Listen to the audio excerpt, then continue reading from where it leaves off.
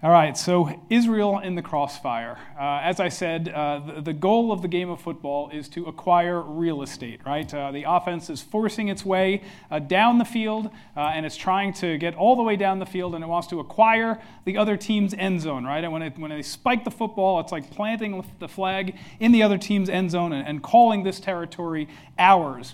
Now, the defense's goal, on the other hand, is to stop that from happening, right? They're trying to protect their territory. They're trying to prevent the offense from acquiring their territory. And so they protect it with big, strong, 300-pound linemen and guys who are 250 pounds who can run faster than you can possibly imagine. And so you have this clash that's going on the battlefield all game long. And most of the game is played in the middle of the field. If you ever watch a football game, it's between the offensive 20 and the defensive 20-yard lines. It's played in the middle of the field because it's hard to advance the ball all the way to the end zone without the defense turning you back. And that's when they used to play football on grass, you may remember, a long time ago, it was always the middle of the field that was all torn up, right? There was no grass on the middle of the field because that's the place where most of the game was played. Now, this vision of prophecy that Daniel saw and the angel's explanation of it reminds me a lot of a football game. It's all about the future kingdoms of the world who are coming, who are fighting over the same territory, which is Israel. There were, in the north, the Seleucids. That's the orange group up there.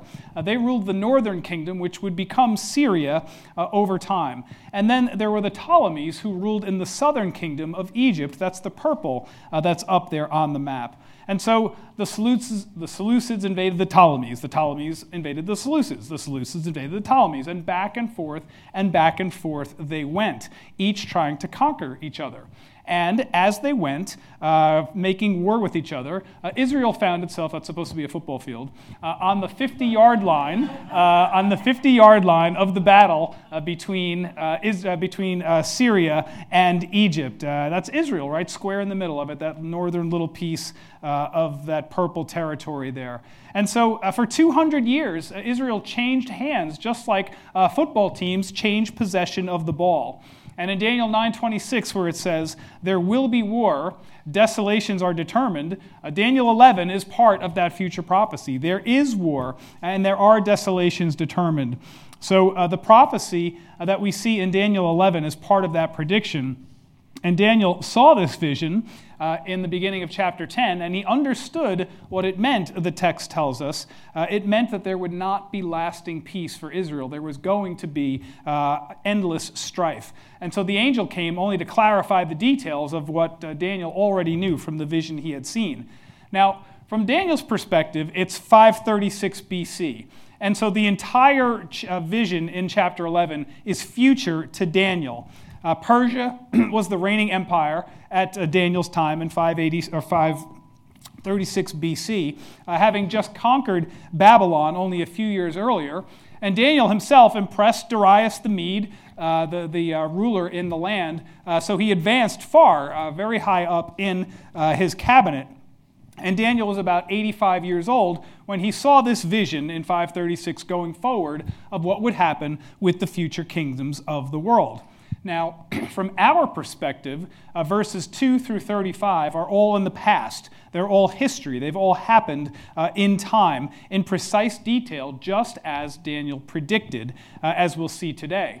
Now, verses 36 through 45, those verses are still yet future from our perspective. They concern Daniel's 70th week, the end times, the coming Antichrist, and Jesus' conquest of the Antichrist who is coming, and Jesus' ultimate setting up of his millennial kingdom in the age to come. And we'll look at that the next time we are back in Daniel.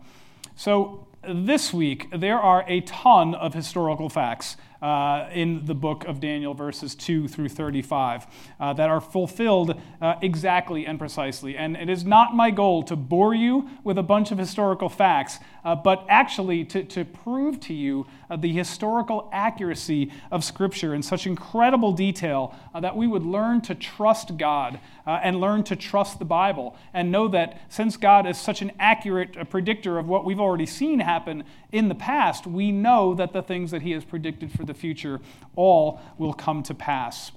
I also want you to remember that Daniel 10, what we were in last week, that was all about the spiritual warfare that's happening in the heavens, right? As we saw the angels doing battle with each other for 21 days before this angel could come to Daniel's aid.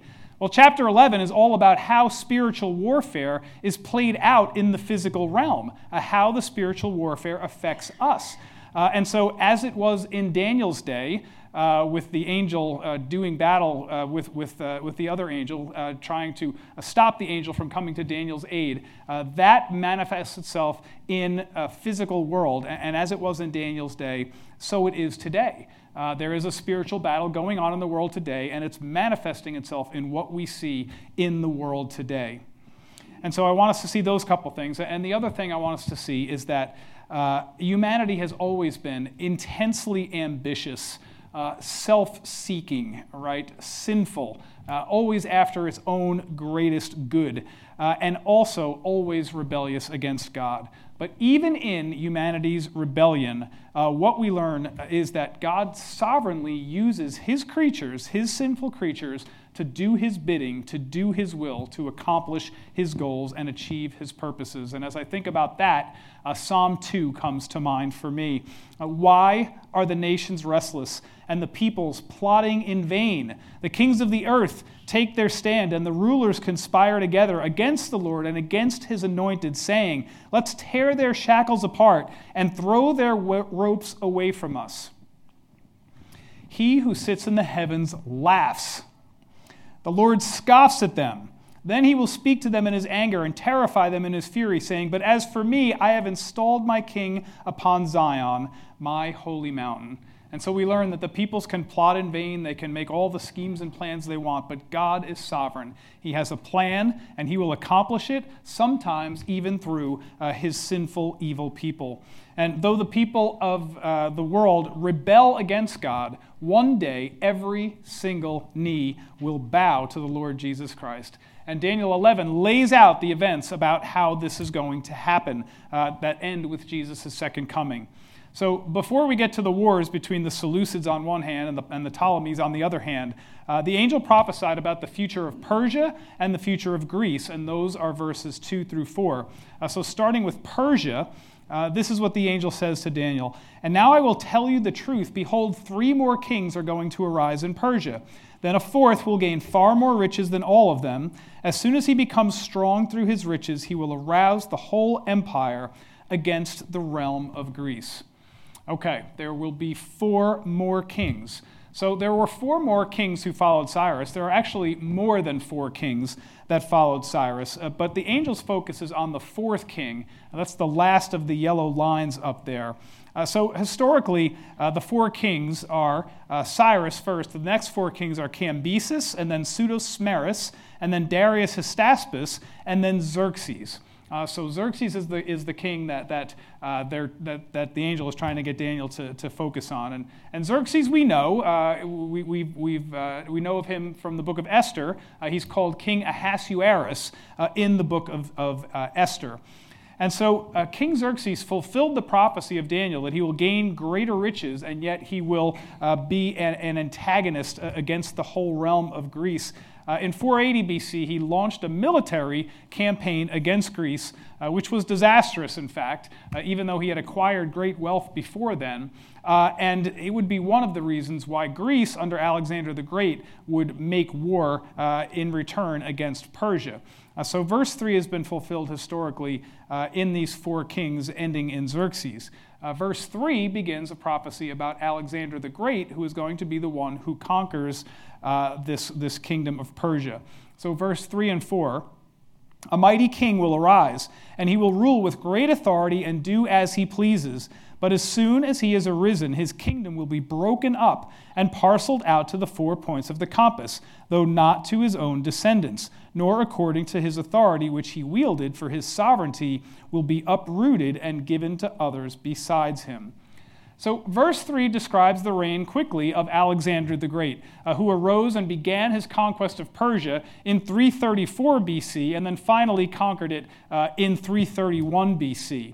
And in the vision of the ram and the goat that we looked at in Daniel 8, you'll remember that Greece is the goat and Alexander the Great was the horn on top of the goat's head. Now, Persia was the ram, and the goat attacked the ram with great anger because of these wars that I was talking about a minute ago, where Xerxes attacked attacked Greece. Now Greece is attacking Persia. And so Alexander conquered them, and he had a massive appetite he wanted all the land he could get. In fact, when his father died, he wept because there were no more kingdoms to conquer. Not for his father, but because there were no more kingdoms to conquer. And so this is the kind of man that Alexander was. His appetite for everything in life was legendary, and he did whatever he pleased, just as verse 3 says. But at the height of his power, he died. And verse 4 describes what happens to the kingdom after he died. The horn was broken off, and four horns arose from that one horn. And so Alexander had two sons, but they were both murdered, and so neither one of them were around to take the throne. And so this empire of his got divided up among four of his generals. And the generals were Seleucus, this is the bottom row there if you can read that, Seleucus, Lysimachus, Cassander, and Ptolemy. Alexander's empire never had the strength that it had after it had been divided. All right, so that's the vision of Persia and Greece. Now, verses 5 through 20 describe the various battles that happened between the kings of the north, that's the Seleucids, and the kings of the south, that's the Ptolemies. And Israel, remember, is right in the middle of these two kingdoms. And so that's verses 5 to 20. Then verses 21 to 35 describe Antiochus Epiphanes' reign of terror against Israel. So now would be the time to take out this chart that we have in your bulletin, and we're going to be following along with the chart and trying to track what is going on in these verses. All right, so let's talk about the wars between the Seleucids and the Ptolemies. Then the king of the south will grow strong, along with one of his princes who will gain ascendancy over him and obtain dominion, and his dominion, or his domain, will be a great dominion indeed. All right, so just take a look at verse 5 on your chart. This prophecy, just by the way, is, of course, about the Gentile nations' effect on Israel. So the kings of the north and the kings of the south are from Israel's perspective. So the kings of the north, that's Syria, that's north of Israel. The kings of the south are Egypt, that's south from Israel's perspective. So verse 5 describes this first ruler of Egypt, Ptolemy I Soter, who proclaimed himself to be king over Egypt. Now in the north, there was King Seleucus I Nicator. Now he was a lesser general than Ptolemy was in Alexander's army, and yet he gained ascendancy over him. He gained the northern regions that would become Syria later on. Before these later generations of Seleucids and Ptolemies went to war against each other, Ptolemy helped Seleucus when another one of Alexander the Great's generals by the name of Antigonus made war against Syria, trying to claim the throne for himself. So Ptolemy helped Seleucus, and so that is how Seleucus maintained the throne. But Seleucus gained ascendancy because he gained a whole lot more territory than Ptolemy ever had. So that's verse 5, the king of the south growing strong, the king of the north growing stronger. Now verse 6, after some years they will form an alliance, and the daughter of the king of the south will come to the king of the north to carry out a peaceful arrangement, but she will not retain her position of power, nor will he remain with his power, but she will be given up along with those who brought her in, and the one who sired her, as well as he who supported her in those times. All right, let's look at verse 6 now on your chart. After Ptolemy I died, his son Ptolemy II Philadelphus took over in Egypt. Meanwhile, in Syria, Seleucus I was assassinated, and his son Antiochus I took over in Syria. Everybody is named Seleucus or Antiochus in Greece, unfortunately, so it makes it very hard to follow. It's either Seleucus or Antiochus. So Daniel does not refer to Antiochus I's reign in his prophecy, so I left him off the chart. But when Antiochus I died, Antiochus II Theos took the throne. And so Antiochus II from Syria and Ptolemy II were bitter rivals, but they decided to make a peace arrangement between them. And so to do that, Ptolemy's daughter Berenice married Antiochus II personally. But what happened was that Ptolemy made Antiochus divorce his first wife, Laodice, in order to marry his daughter Berenice. So now Antiochus has divorced his wife, Laodice, married Berenice, and all would be great, right? But not so fast, because when Ptolemy II died, Antiochus II said, you know what, I'm going to take back my wife, who I really kind of liked, Laodice, and I'm going to bring her back into the fold. Well, that all sounds great, except that Laodice was a woman scorned. And so she killed Antiochus, her husband, who sent her away and then brought her back, and killed Berenice, and killed the child that they had together between them. What happens, right? Berenice was not able to retain her position of power because she was killed, and nor did Antiochus because he was killed. Those who brought Berenice in did not survive. And murder will do that, right? This is like a soap opera that we see in these battles that go back and forth. So that takes us to verses 7 through 9. But one of the descendants of her line, that's Berenice's line, will arise in his place, and he will come against their army and enter the fortress of the king of the north, and he will deal with them and display great strength. Also their gods with their metal images and their precious vessels of silver and gold he will take into captivity to Egypt, and he on his part will refrain from attacking the king of the north for some years. Then the latter will enter the realm of the king of the south, but will return to his own land. All right, verses 7 to 9 now on your chart. Ptolemy III, Euergetes, was Berenice's brother, so one of her line. And he invaded the north and conquered Syria, and then he killed Laodice, taking revenge and taking much plunder with him back to Egypt. Now, apparently Seleucus II, Callinicus, attacked Ptolemy III, Euergetes, but was quickly beaten back and had to retreat. But that's not recorded anywhere except in the Bible. We don't have any secular records of that, but that's what the Bible says happened. All right, verses now 10 to 13. His sons will mobilize and assemble a multitude of great forces, and one of them will keep on coming and overflow and pass through, that he might wage war up to his very fortress. The king of the south will be enraged and go forth and fight with the king of the north. Then the latter will raise a great multitude, but that multitude will be given into the hand of the former. When the multitude is carried away, his heart will be lifted up, and he will cause tens of thousands to fall, yet he will not prevail. For the king of the north will again raise a greater multitude than the former, and after an interval of some years, he will press on with a great army and much equipment. All right, verses 10 to 13 on your chart. Seleucus II had two sons. One was Seleucus III Serranus, and the other was Antiochus III. Now, Seleucus III only reigned for about 4 years. When he died, Antiochus III succeeded him, and his reign was nearly 50 years. Now, he did not succeed in conquering Egypt, but during his reign, he secured the territory of Israel, of Palestine, during Ptolemy IV Philopator's reign in Egypt. Now, until that time, Egypt had mostly owned Israel or occupied Israel. But Antiochus chased Egypt out of Israel, and thereby he earned the nickname the Great. So Antiochus III is also called Antiochus the Great. But in the next couple of years, Ptolemy IV regrouped, raised an army, and took back Palestine.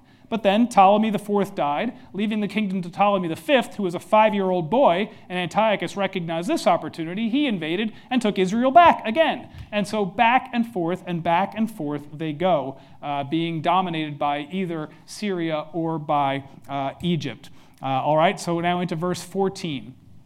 Now, in those times, many will rise up against the king of the south. The violent ones among your people will also lift themselves up in order to fulfill the vision, but they will fall down.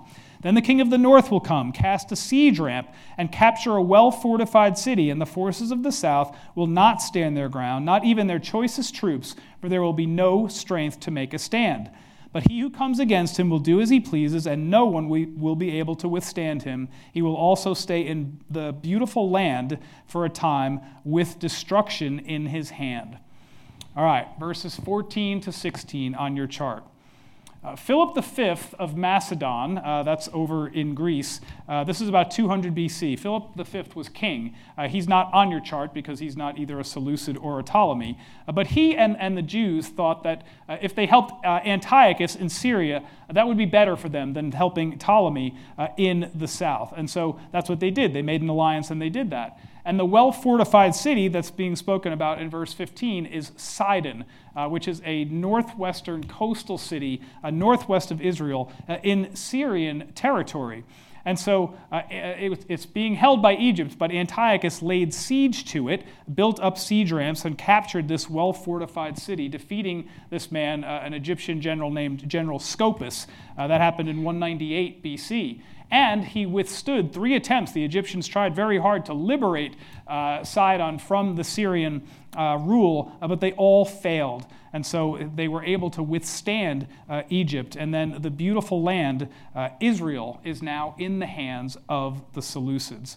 So for an entire century, we've been talking about from about 300 BC to 200 BC, Israel is the 50-yard line on this battlefield between Syria and Egypt. And Israel changed hands often depending on who happened to win the last battle. But from here on, though, the Seleucids pretty much dominate Israel going forward. And so what follows here from verse 35 on is a series of Seleucid kings who controlled and dominated Israel. But a new empire, Rome, was on the rise, and that is going on while the Seleucid Empire is dominating Israel. So let's look at verses 17 to 20. He will set his face to come with the power of his whole kingdom, bringing with him a proposal of peace which he will put into effect. He will also give him the daughter of women to ruin it, but she will not take a stand for him or be on his side. Then he will turn his face to the coastlands and capture many, but a commander will put a stop to his scorn against him. Moreover, he will repay him for his scorn. So he will turn his face toward the fortresses of his own land, but he will stumble and fall and be found no more. Then in his place one will arise who will send an oppressor through the jewel of his kingdom, yet within a few days he will be shattered, though not in anger or in battle. All right, verse 17 on your chart. The Syrians, under Antiochus III, forced peace terms on Egypt. And to seal the agreement, Antiochus gave his daughter Cleopatra to Ptolemy V, who was just a young boy, in marriage. Now, this is not the Cleopatra of Mark Antony and the movies with Elizabeth Taylor. That's Cleopatra VII. That's 200 years in the future or so. This is Cleopatra I. And she was actually a Seleucid. She's not Egyptian. She is Antiochus's daughter. And so her father thought that she would remain loyal to him and to the Seleucid kingdom, but she did not. She supported the Egyptians. As verse 17 says, she was not on Antiochus's side. Now look at verses 18 and 19 on your chart. Antiochus III turned his attention to the lands by the Mediterranean Sea. He wanted to capture Asia Minor and Greece. And the commander who stopped him in verse 18 is a Roman by the name of Claudius Scipio. In 191 BC, the Romans defeated the Seleucids at Thermopylae and forced them to withdraw. And then in 188, the Romans made Antiochus sign a treaty and ordered him to surrender land, some of his military force, and to pay tribute to Rome. And so that Antiochus returned to Syria, and he was killed by an angry mob in 187 BC. Verse 19 says he stumbled and he was found no more. So that was his end. Now look at verse 20 on your chart. Antiochus the Great's successor, this is the oppressor of verse 20, was Seleucus IV Philopator. And he imposed heavy taxes on Israel to raise the needed funds for the Syrian treasury to pay all this tribute that Rome demanded of them. But he was poisoned by a Jewish tax collector by the name of Heliodorus. And at the end, as verse 20 says, Seleucus IV did not die in battle. He died by murder. All right, so what have we seen so far? In verses 2 through 20, we have seen that the angel's interpretation of Daniel's vision was historically and accurately, precisely fulfilled from Daniel's day in 536 BC all the way through about 176 BC, which is the end of Seleucus IV Philopator's reign. Now, he was succeeded by Antiochus IV Epiphanes. This is the little horn that we met in Daniel chapter 8. And just to remind you a little bit about what we learned in Daniel chapter 8 about Antiochus Epiphanes, this is what Daniel 8 says. And out of them came one of them, out of one of them, that's a horn, came a rather small horn, which grew exceedingly great toward the south, toward the east, and toward the beautiful land. It grew up to the heavenly lights, and some of the lights, that is, some of the stars, it threw down to the earth, and it trampled them. It even exalted itself to be equal with the commander of the army, and it removed the regular sacrifice from him, and the place of his sanctuary was overthrown. So Daniel 8 prophesies about the coming of this Antiochus Epiphanes, and now verses 21 through 35 give us greater detail about this man's monstrous reign. He is the little horn that grew out of the four horns from the goat of Daniel chapter 8, and he violently and mercilessly persecuted Israel during his reign from 175 to 164 BC. And his reign also foreshadows the coming Antichrist who we will meet at the end of chapter 11. So let's talk about the rise of Antiochus Epiphanes, just verse 21 for now. In his place, that's in the place of his predecessor, a despicable person will arise, on whom the honor of kingship has not been conferred, but he will come in a time of tranquility and seize the kingdom by intrigue. All right, so his predecessor is Seleucus IV Philopator. Seleucus IV Philopator had two sons. One was called Demetrius I Soter, and he should have been made king, but he was in prison in Rome at the time. Seleucus IV also had another son. His name, of course, was Antiochus, and he was very young at the time, so he was not able to be king yet. So Antiochus IV gained the kingdom by promising to be a protector to the young Antiochus until he was old enough to reign. So he obtained the kingdom through false promises, through bribery, and through flattery, and he is the despicable person referred to in verse 21. And verses 22 to 28 now describe how he would have success against Egypt, at least initially. So we're going to read from 22 to 27 here. The overflowing forces will be flooded away before him and shattered, and also the prince of the covenant. After an alliance is made with him, he will practice deception, and he will go up and gain power with a small force of people. In a time of tranquility, he will enter the richest parts of the realm, and he will accomplish what his fathers never did, nor his ancestors. He will distribute plunder, booty, and possessions among them, and he will devise his schemes against strongholds, but only for a time. He will stir up his strength and courage against the king of the south with a large army, so the king of the south will mobilize an extremely large and mighty army for war. But he will not stand, for schemes will be devised against him. Those who eat his choice food will destroy him, and his army will overflow, but many will fall down slain. As for both kings, their hearts will be intent on evil, and they will speak lies to each other at the same table, but it will not succeed, for the end is still to come at the appointed time. All right, so Antiochus' enemies fell before him, and so did a person called the Prince of the Covenant.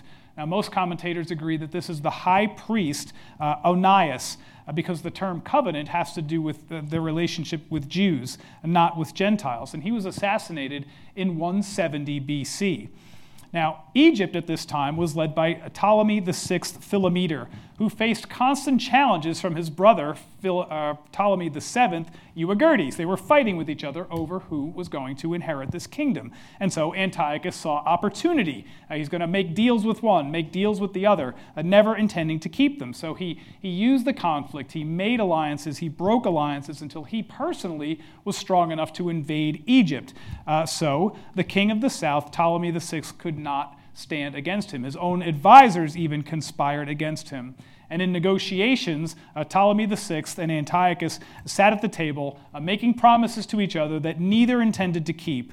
And yet God is still in control. God is the one who decides how this is all going to end. So after their bargaining, Antiochus went home very wealthy, and we see his return home in verse 28.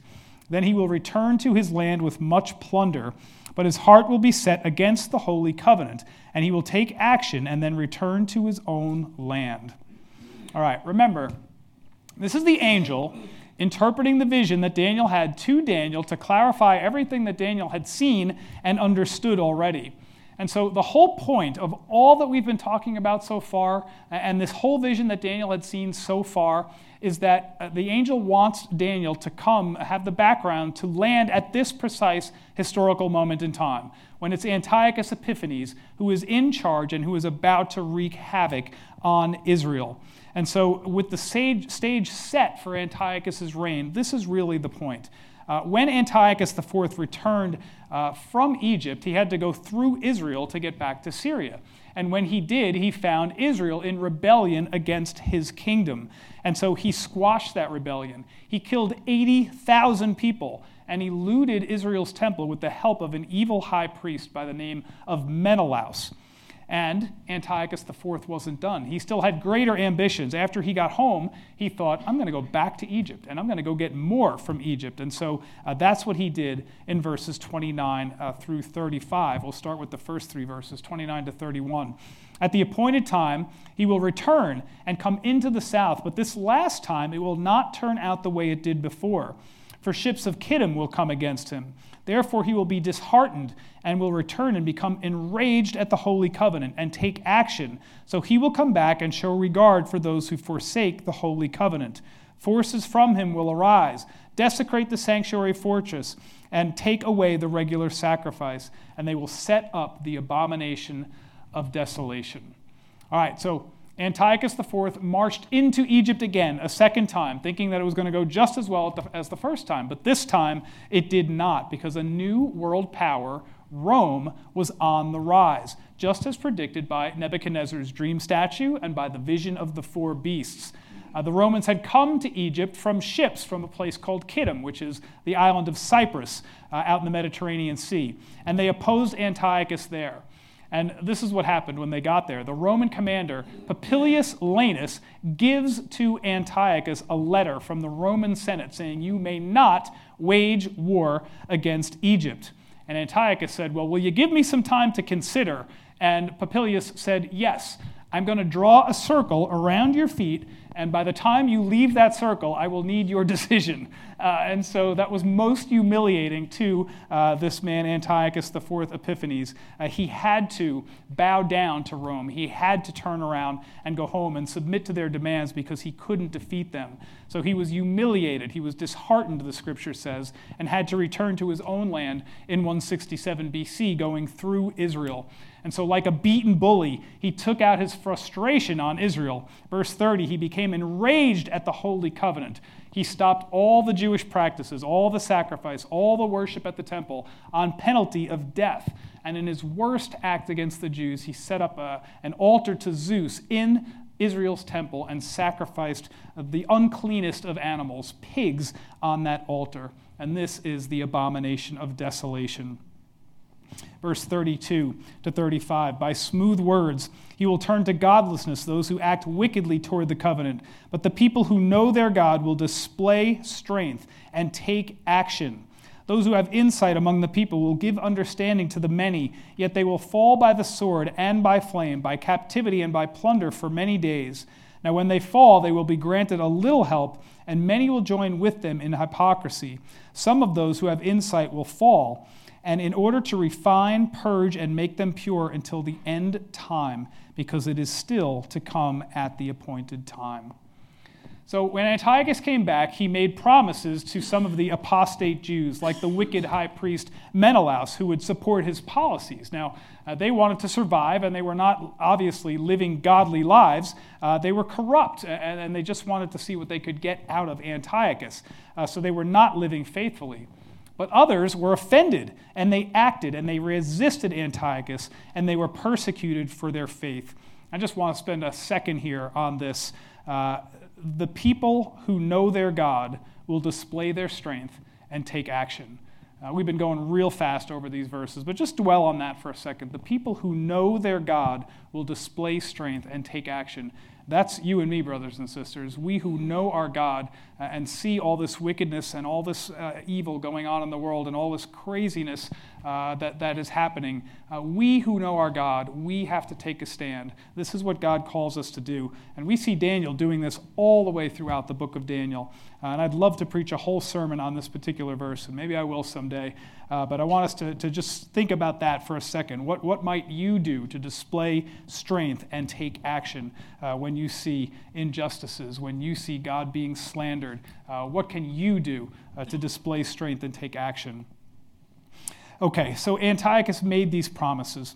In 166 BC, though, a man named Matthias, he had enough. He said, I cannot take what's going on at this temple. He was a man who knew God and displayed strength. He took his 5 sons into the mountains, and there they plotted what is known now as the Maccabean Revolt, which ultimately was successful in cleansing the temple under Matthias' sons called Judas Maccabeus. And the Jews still celebrate that momentous event, and it's called Hanukkah, right? It's coming up. They've been celebrating that since 166 BC, I believe. All right, you all worn out yet? Are you worn out yet? You can be honest with me. I know, that was a lot. But it's time to breathe. And so why do we have all this here? After all that detail, all those incredible fulfillments of these prophecies of Daniel, let's get to the point of the passage. Remember that Daniel 10, Daniel had seen a vision, and he understood it, and he prayed, and he mourned, and he fasted for 3 weeks until this angel arrived to tell him, to clarify what the purpose of the revelation was. And so this revelation is from God, right? We understand that. And we also understand that God sovereignly ordained all of this wickedness, all of this hardship, all of these wars and desolation, all on the people of Israel, and for the angel to reveal these exact particulars to God. To Daniel. So why? Why all of this? Why has God done this? Well, the purpose of this persecution was that even though just after Daniel's time, God allowed Israel to return from exile, to build the temple and the city as Daniel prayed in Daniel chapter 9, Israel would continue in rebellion against God. And God can use any means necessary to discipline his people, to cause repentance, to purify and to restore fellowship. And God wanted to purify his people, Israel. And he used even rebellious, sinful people like these we've been talking about today, these wicked Gentiles, to do it. So God loves his people, and he has a plan for them, and he has a plan for the land. One day, Israel will no longer fear its enemies. Their enemies will not march across Israel like football teams do on the gridiron. And we've seen throughout this book that the book of Daniel, that God has a future plan for the people of Israel and for the land of Israel.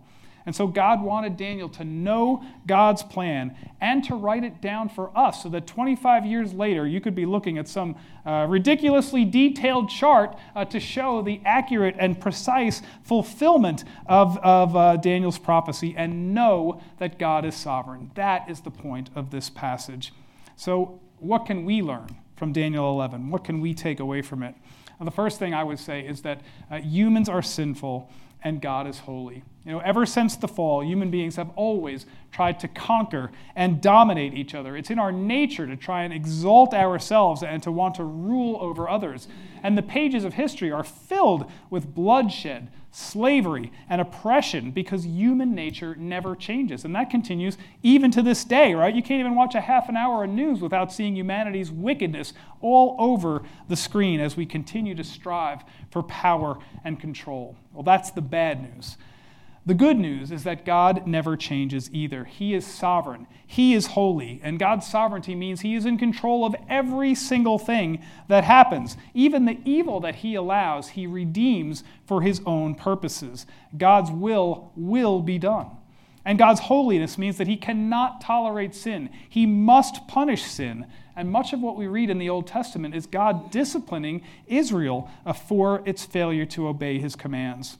So God is sovereign and holy. We are sinful and wicked. What is God to do? How is God to fix this problem? How can our holy God have a relationship with wicked, sinful people? Well, he made peace with us by sending his perfect, sinless Son to die on a cross to pay for our sins, and he promises to remove the stain of sin from anyone who believes in Jesus as Savior. So God's promise to those in Christ is that they will never perish, but they will have eternal life. God will always be faithful to his covenant. The kingdoms of the world are only temporary, but God's kingdom is the only kingdom that will last forever. Humans are sinful, God is holy, and fulfilled prophecy proves that the Bible is true. How can anyone not believe the Bible after what I just read to you and described in historical detail exactly how it played out? I don't know how anybody can not believe the Bible, but we think about it and we say, what human could possibly write this and have all of these predictions come true exactly as Daniel said? Well, I suspect the reason is that people are very prideful. And that's why they don't believe. Because if the Bible is true, then the God who wrote the Bible is sovereign. And if the God who wrote it is holy and sovereign, then he demands obedience. And we must obey him and worship him. And many people don't want to worship and obey God. Now, for those of us who humble ourselves before God, studying the book of Daniel should give us enormous comfort, right? That so much prophecy has already been fulfilled. We can have assurance. We can trust that the remainder of God's prophecy will be fulfilled in his perfect timing. As we've said throughout this book, at the end of the story, Jesus wins. And because Jesus wins, we win, because we are on Jesus' side. The turning point of history has already happened. The cross of Christ, the resurrection of Christ, no matter what happens to us, we know that if we believe in him for our salvation, we will be in heaven with him. So trust the Bible and trust the God who wrote it. He has a plan for good, which he will work out in his own time. Amen? Amen. Amen. Lord God, this is a very, very difficult passage. And Lord, I pray that though I know nobody will remember the particulars of all we talked about, that they will remember that you have fulfilled your prophecy perfectly, accurately, precisely in history, just as the angel gave this vision to Daniel. And though the details are murky and hard for us to remember, Lord, the fact that you can do such a thing, that you can write history before it happens, is an awesome thing, Lord. And I pray that as we consider what you have done, Lord, that we will also consider what you will do, that your Son is coming again, Lord, and we look forward to that great day with great eagerness. Lord, we continue to pray for our brother Carl, that he would be okay, and Lord, that this was just a minor episode, and we are eagerly looking forward to information about how he's doing, Lord. Just lift our brother up. And we pray all these things in Christ's matchless name. Amen.